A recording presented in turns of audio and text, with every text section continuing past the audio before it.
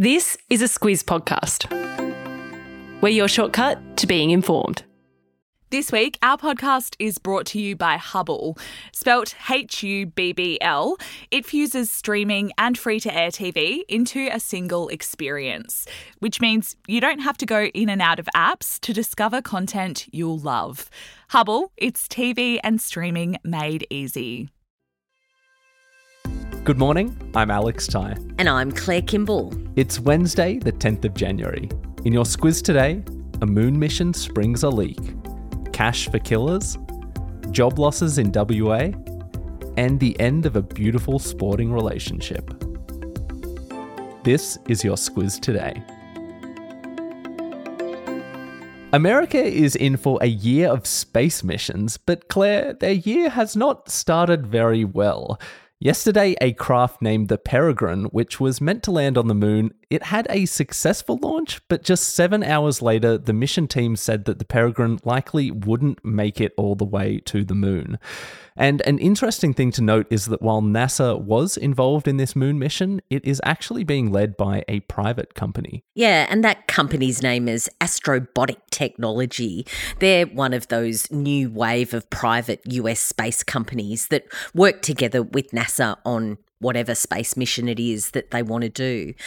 If their mission was successful, it would have been the first moon landing for the United States in 50 years. But unfortunately, the information that has been sent back already is that the spacecraft failed to point its solar panels towards the sun. And then it also suffered what they call a critical loss of propellant. The craft had been meant to land on the moon on the 23rd of February, but touchdown is now looking unlikely. You do really need that propellant to get to the moon, I'm sure. Pretty important. Instead, the mission has been pivoted into a data retrieval project. But they are taking it on the chin. Shortly after Astrobotic's announcement that all wasn't going well, NASA's Joel Kern said that the setback was an opportunity to, quote, learn and grow. He said, space is hard. We support our vendors and look forward to learning all we can. Yep, space is hard. And as for these other missions that are coming down the pipeline, NASA also has its own mission to get astronauts back to the surface of the moon. If they do that, that would be the first time since 1972. That's the Artemis II mission. The goal for that was to have 4 astronauts launched into space by November this year, but it looks like it's also hit a snag. NASA is tipped to announce that there's a months-long delay because more time is needed to make things safe. And Claire, the Americans don't get all the fun. Let's not forget Australia's own moon lander, which was named Rover in a public vote run by the Australian Space Agency last year. That mission is tipped to launch in 2026. If you're into crime podcasts or amateur sleuthing, police across Australia have begun flashing some serious cash in the hopes of catching alleged murderers. Both New South Wales and Queensland police are offering rewards in the hundreds of thousands of dollars for cold cases. Yeah, and let's start in New South Wales. Police there have been looking for James Dallamagnus since 1999. He's suspected of the stabbing death of George Giannopoulos in a Sydney nightclub.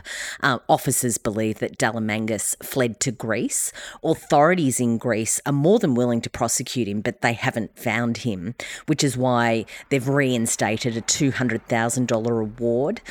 It's also being pushed right now because the 25-year statute of limitations is approaching in Greece. The other case is the disappearance of Leslie Ball, who was a Queenslander who vanished near Townsville in 1993. Now, Ball's body has never been found, and Queensland police aren't on the hunt for a specific suspect. Rather, they are offering a $500,000 reward for information leading to a conviction. Claire, there's an alumina refinery in Western Australia that is going to dramatically scale down its operations by September of this year. The Alcoa plant, south of Perth, says it'll stop producing alumina after 60 years of doing so, which will mean that 750 people will lose their jobs. Yeah, and that number rises to 1,000 workers when you include contractors. But I guess, Alex, before we get too much further into this, we should talk about what alumina is. It's the main component of aluminium. It takes a lot of energy to produce it. And to that point, Alcoa says that the closure of the plant is down down to rising production costs. Also, the age of their plant has made it inefficient. So Alcoa made a $200 million loss on that refinery last year.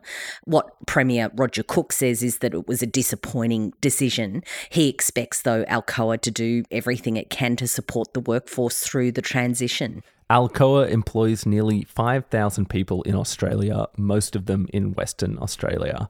And the company's Mike Reed says the closure won't impact its other refineries in the state. A message now from our podcast partner, Hubble. You know what it's like. Your friend recommends a great film or TV show and you're excited to check it out, but suddenly realise you can't remember what she said it was. That's where Hubble, spelt Hubbl, comes in.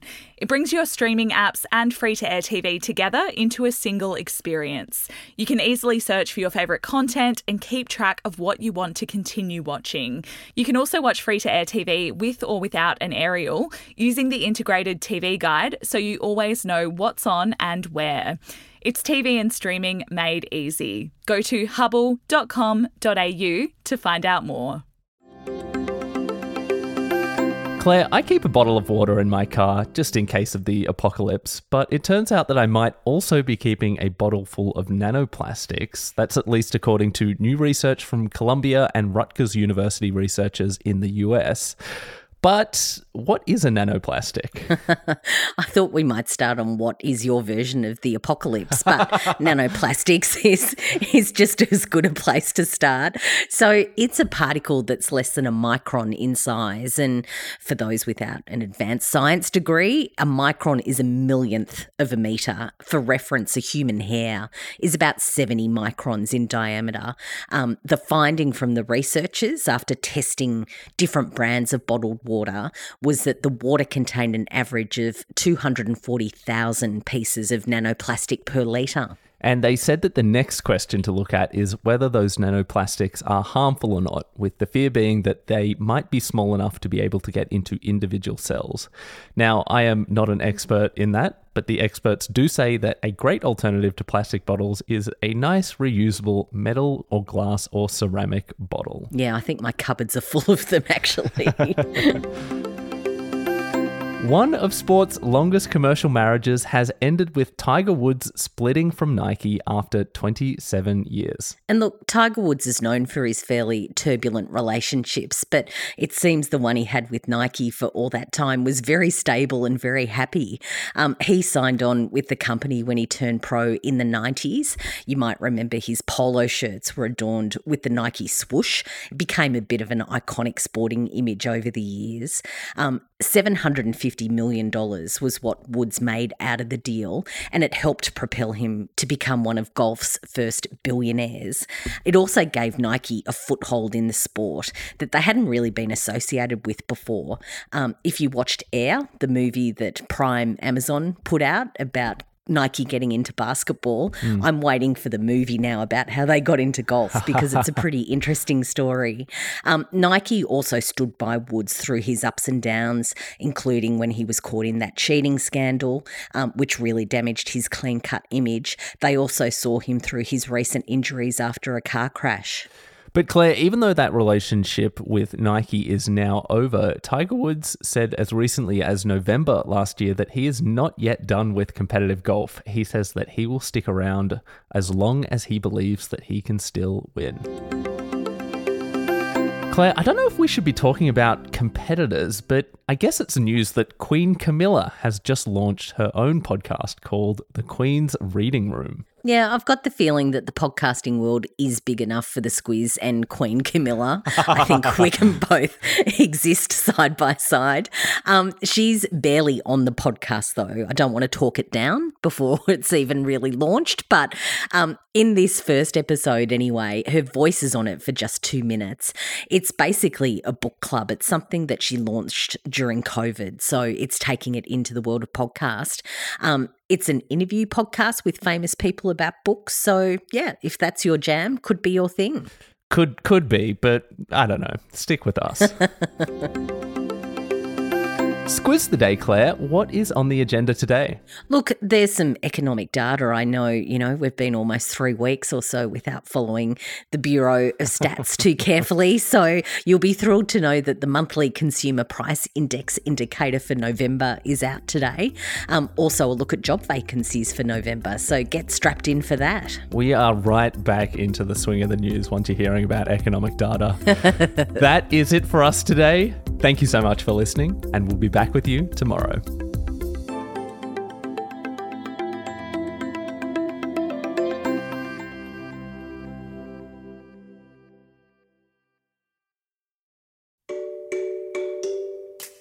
Hi there, it's Bryce from Squiz Kids, the daily news podcast for small people. March is Women's History Month, and we're celebrating over on our socials. Every weekday this month, we're throwing the spotlight on a different iconic woman from Australia's rich history. Follow us on Instagram via the handle @SquizKids to learn the backstories of some incredible Aussie women, and together, honour their legacies.